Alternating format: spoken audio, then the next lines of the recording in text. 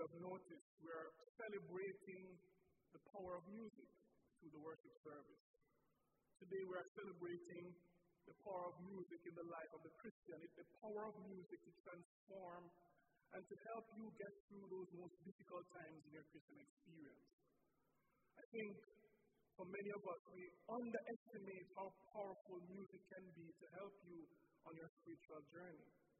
But today we're focusing on that. And I want to pay tribute to those who are in the music department of our church, those who play the instruments, those who sing the praise teams, those who lead our brother Rolando, who creates his own song as he did today.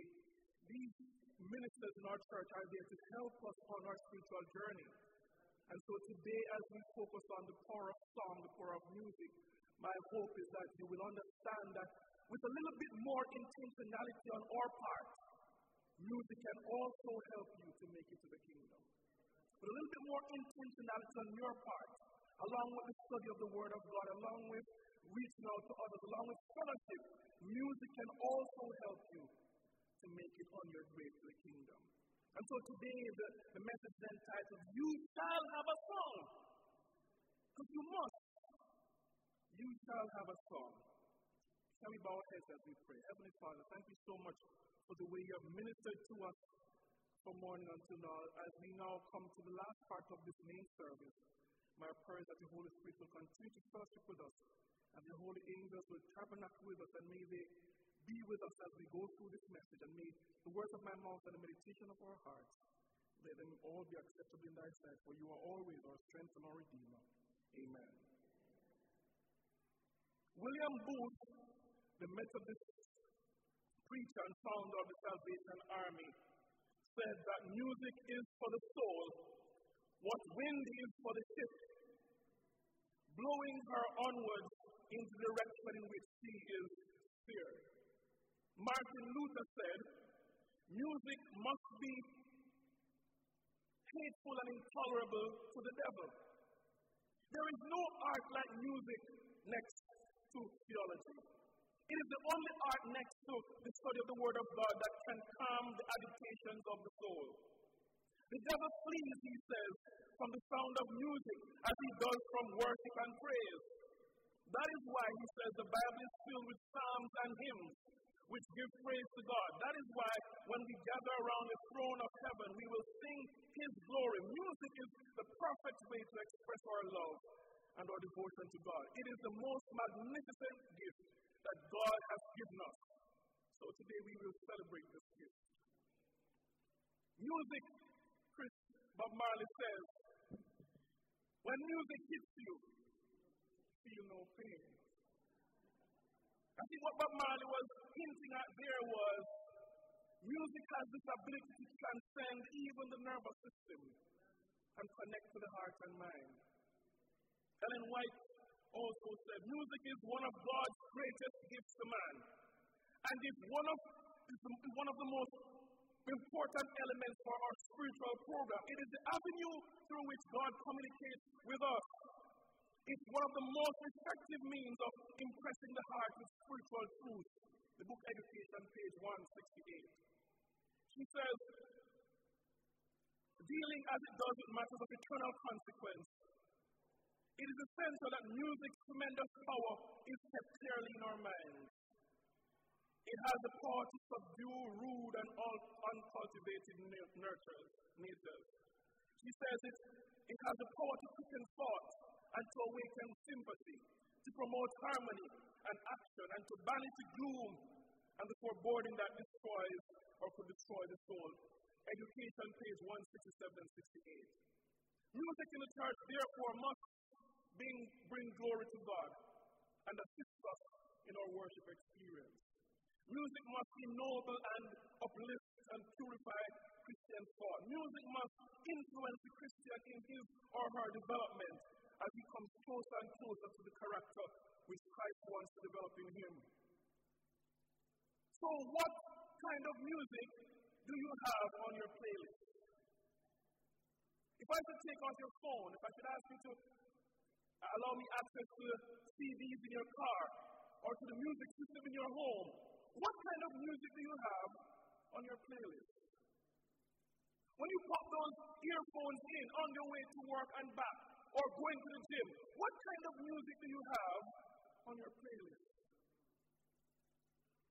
Today, I say to you, based on what we know about the power of music, that yes, you need to read your Bible every day. Yes, you must pray every day and even between times during the day. But when you pop your earphones on, and when you sit in your car, or when you drive, or when you're in your home, let the music there bring glory to God. It's as simple as that. As a young boy, I learned the power of music when I was running races. You know, I would play a little, I would rehearse in my mind one of those songs from church, and it would make me run faster. Strange, huh? There are times when I know, though, that you lose sight of how powerful music can be. I know it happens to us. When music just becomes a part of the service, it's the nice song that complements the sermon, or it's a song that we sing to get the audience or the congregation moving. We lose sight of how powerful music can be. It loses its intentionality in our worship and in our lives. It becomes that background music that makes you feel okay. But it's not intentionally designed to keep you on the pathway to heaven. So I know sometimes we can lose sight of what music can do, of the strength it brings to our life journey. The feelings sometimes of this present life are adverse to praise. It happens sometimes you just don't feel like singing or playing a song. This is the experience of Psalm. By the rivers of Babylon, there we sat down. Here, we wept when we remembered Zion. We hung our harps upon the willows in the midst thereof. For they carried us away captive, required of us a song. They wasted us and required of us mirth, saying, sing us one of those songs of Zion. And verse 4 says, but how shall we sing the Lord's song in a strange land? Sometimes we don't feel like singing any songs. This was the experience of these exiles. God's hand was heavy upon them. It's as if God had neglected them or left them. The feeling that they had was so great that the Bible says they hung their harps on the willows. And when those who were around them said, sing us a song, we know you can sing us a song. They said, how can we sing the Lord's song in a strange land? The experience of the children of Israel is the experience of people who are immigrants in a strange country, of children separated from their parents, even now in the United States, people who are lost in the system, people who are being treated like second-class citizens. That was their experience in Babylon. When they sat by that river, they could only think back about the good times that they've had, and the pain and the sorrow that overwhelmed their hearts stole their song. The sad words became the resolution of their hearts, the surrender. They surrendered themselves to the circumstances that was around them. The exiles in Babylon resigned themselves to the situation that God had left them, they said. But they forgot that God in Jeremiah and through Ezekiel had been saying to them the promise that this will not last forever. And that one day you shall have a song. They forgot that God had said 70 years you will have. Even though you're in a strange, and even though the prevailing circumstance around you seems as if it's gone, you shall have a song. How shall we sing a song when life is beating us down? How do you sing when the odds are stacked against you at the workplace or in your family? How do you sing when there's sadness and there's tears in your home? How do you sing when you are distressed and discouraged, or in the valley of the shadow of death? How do you sing when you're in your darkest hour? How do you sing when adversity strikes? How do you sing when you're in trouble or in great tribulation? How do you sing? But even in these circumstances, the Bible says, you shall have a song. You must have a song. In the context of these psalms, these children of Israel are sitting down by the rivers of Babylon, and they're overwhelmed by their situation. And they lost the thought about what it means to be in connection with Jesus. They forgot all about it. And so they couldn't even find the words to sing a song. They hung their harps on the willows. They hung their harps on the willows. The very instrument that was supposed to be used to represent praise and to let people know about the goodness of God, they hung their harps on the willows. They could not sing. My brothers and sisters, don't let life or any circumstances cause you to hang your harps on life's willows. Don't hang your harps on life's willows. My brothers and my sisters, you're going to have a choice to make. When the devil sends someone whispering to you to say, my brother, my sister, I dare you to sing to God, no. When you're being beaten left, right, and I dare you to sing now. You have a choice. Are you going to hang your harp on life's willows and say, my life is a mess, I cannot sing? Or are you going to say, in spite of my circumstances, praise God from whom all blessings flow? What decisions are you going to make? If you look at the verses, in verse 1 we read for our scripture reading, the Bible says, oh, give thanks unto the Lord. And verse 137 says, by the rivers of Babylon. And then Psalm 138 says, I will praise thee with my whole heart. The children of Israel in verse 37 forgot that they were to give God praise irrespective of their circumstances. So we have a choice today to make. Will we praise God with our whole heart? You know, the Bible gives us some good examples of when we should always keep a song in our hearts. I'll give us two examples today. The first one I'll give is a good one I think everybody knows, the story of Paul and Silas. The Bible tells us in Acts chapter 16 that Paul and Silas went to pray in the temple one day, and this girl was following after them, and she was prophesying, but she was prophesying by the devil. And one time when they were going, they just got so mad, they say, in the name of Jesus, get out of her. And verse 3, pick up the story in Acts chapter 6 and verse 22, it says, the crowd, after they drove the demon out of this girl, it says, the crowd joined in the attack against Paul and Silas, and the magistrates ordered them to be stripped and beaten with rods. And verse 23 says, and they had been severely beaten. They were thrown in prison, and the jailer was commanded to guard them carefully. When he received those orders, he put them in the inner cell and fastened their feet in the stocks. At midnight, the Bible says, Paul and Silas were praying and singing hymns to God. And the other prisoners were listening to them. You know, I want you to imagine Paul and Silas with the stripes, their backs torn up with those rods that were beaten on, sitting in the stocks, their feet down, maybe their hands were also down, in the inner cell in dark night. The Bible says at midnight. I can imagine Paul reaching out and saying, Silas, you're weak? Silas says, yeah, Paul, I'm up. How's your back? It's paining me, man. Paul says, let's pray. Close their eyes and they say, oh God, bring that prayer. And then Silas says, let's sing a song.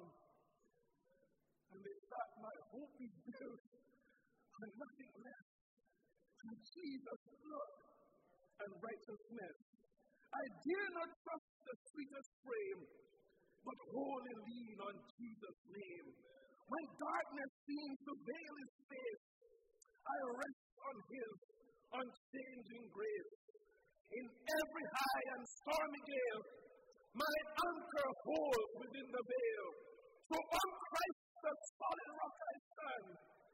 All of the ground is sinking sand. And as Silas finishes that, when I hear Paul picks up the tune and says, because he lives, I can face tomorrow.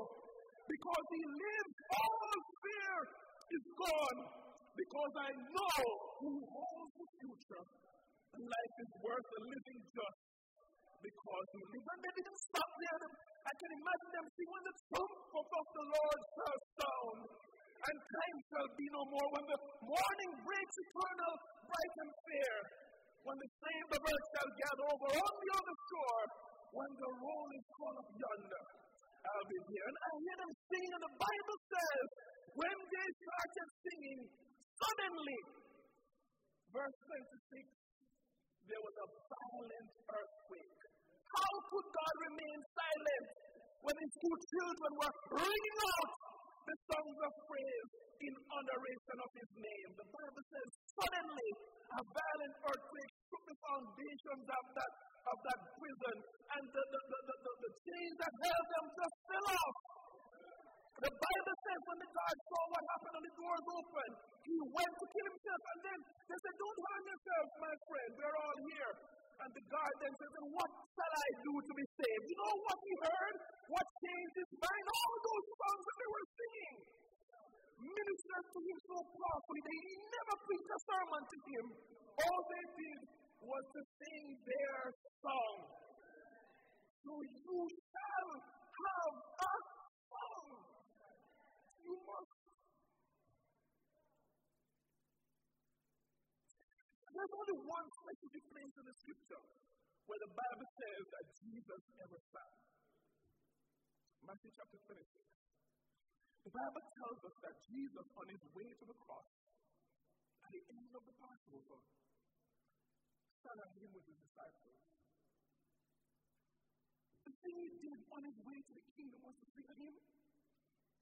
So the Bible says, in the shame and the shadow of the cross, Jesus sung to him.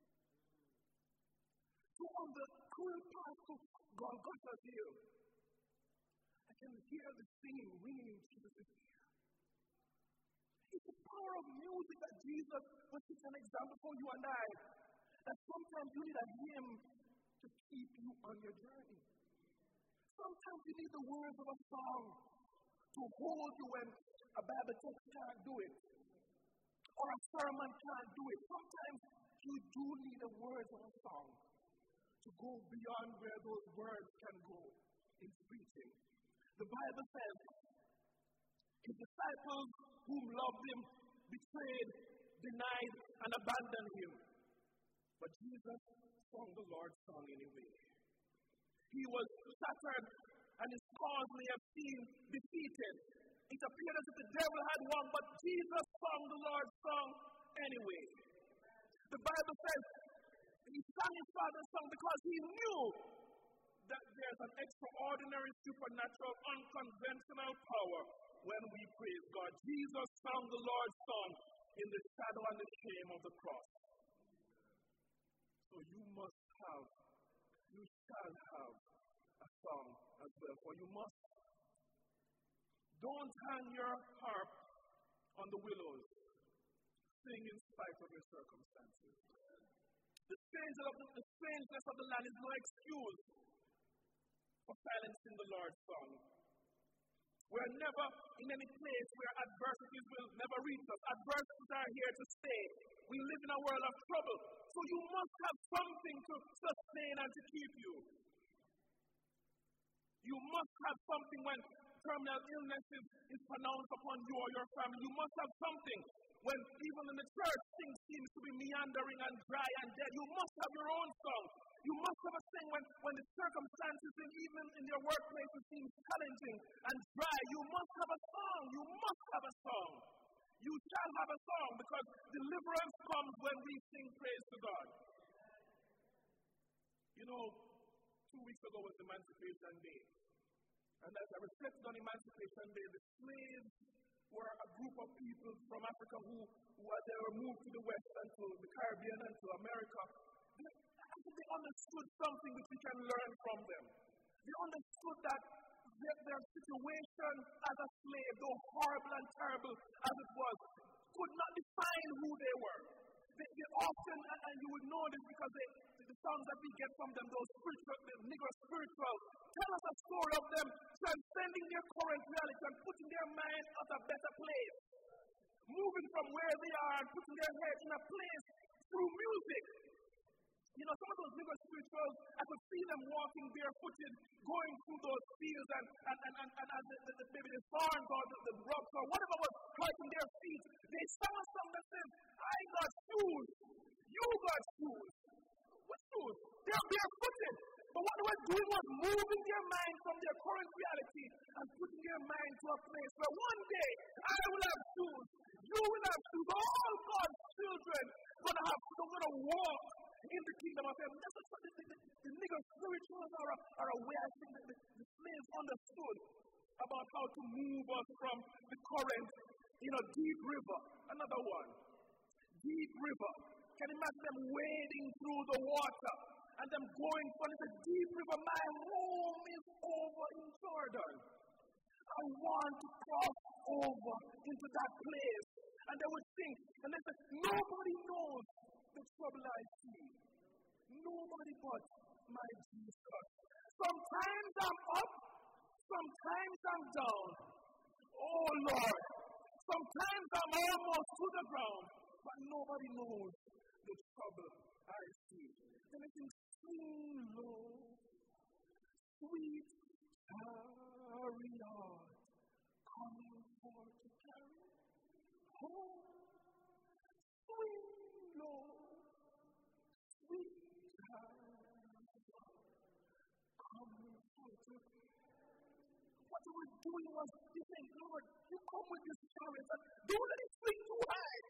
Let it swing down because I'm low down here. Let it swing down. Lord, carry it off. When you think about what they were doing, they were saying, I want Jesus to walk with me. I want Jesus to walk in my sorrows. Lord, walk with me. In my trials, Lord, walk with me. So these songs, I think, they understood something that I want you to understand today, my brothers and sisters. That your current situation may be rough and hard.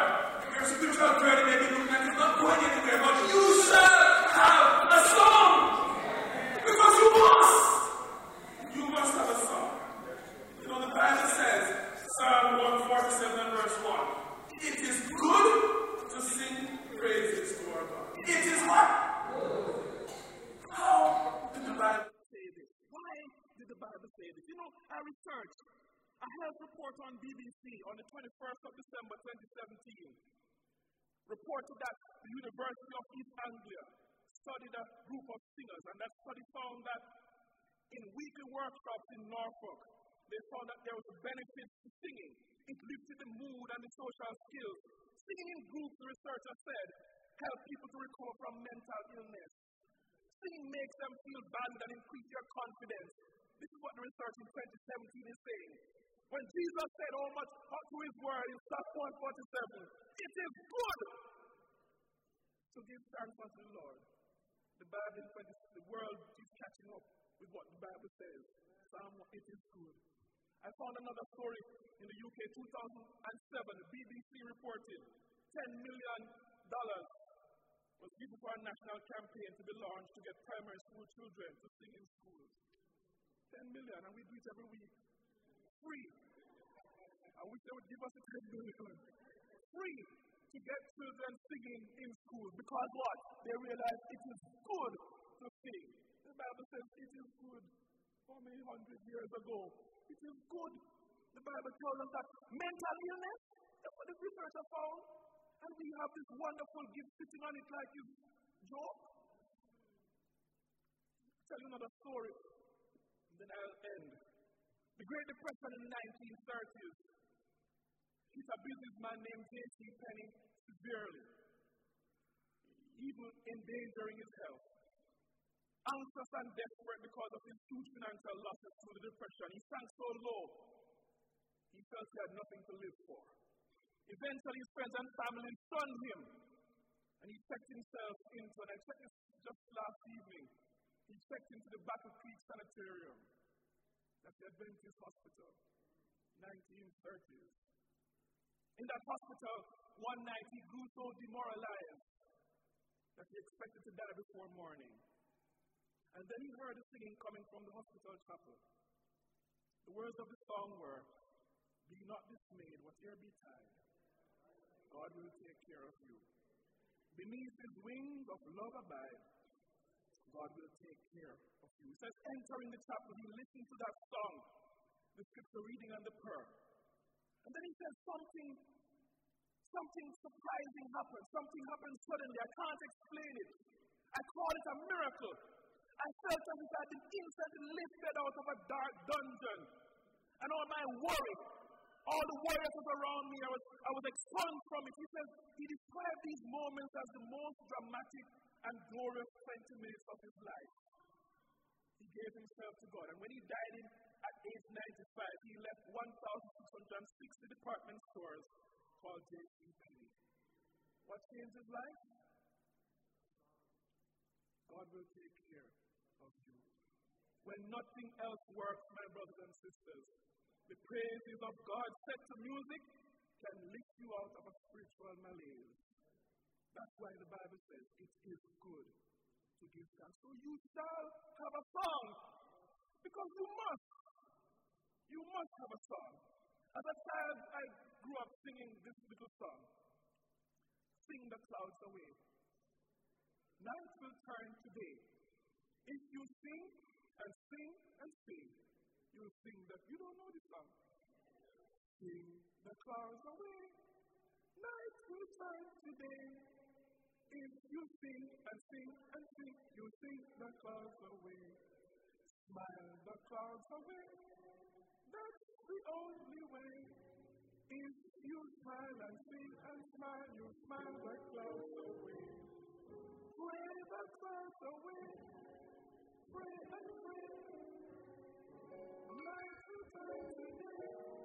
No matter what they say, so sing and smile and pray. That's the only way. If you sing and smile and pray, you smile the clouds away. This is the song. Every word of it is true. Sometimes when you're in a dark office, all you need to do is to sing the clouds away. And even if that's the song you know, sing it. And watch and see if those clouds of circumstance or even people are just moved out of your way. What a miracle would be if the people of God would just sing the clouds away. Even church, night will turn to day. Anywhere you are, if you sing and smile, so why should you feel discouraged? You should sing because you're a happy man. His eyes on the sparrow, and I know he watches me. I sing because I'm happy. I sing because I'm free. For his eyes on the sparrow, and I know he watches me. I want to end with what some call perhaps the greatest gospel song of all time.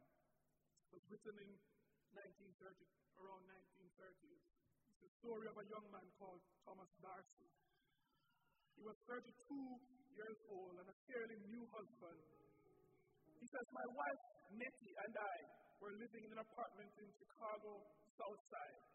He says, one hot August afternoon, perhaps one like the one we're in now, I had to go to St. Louis.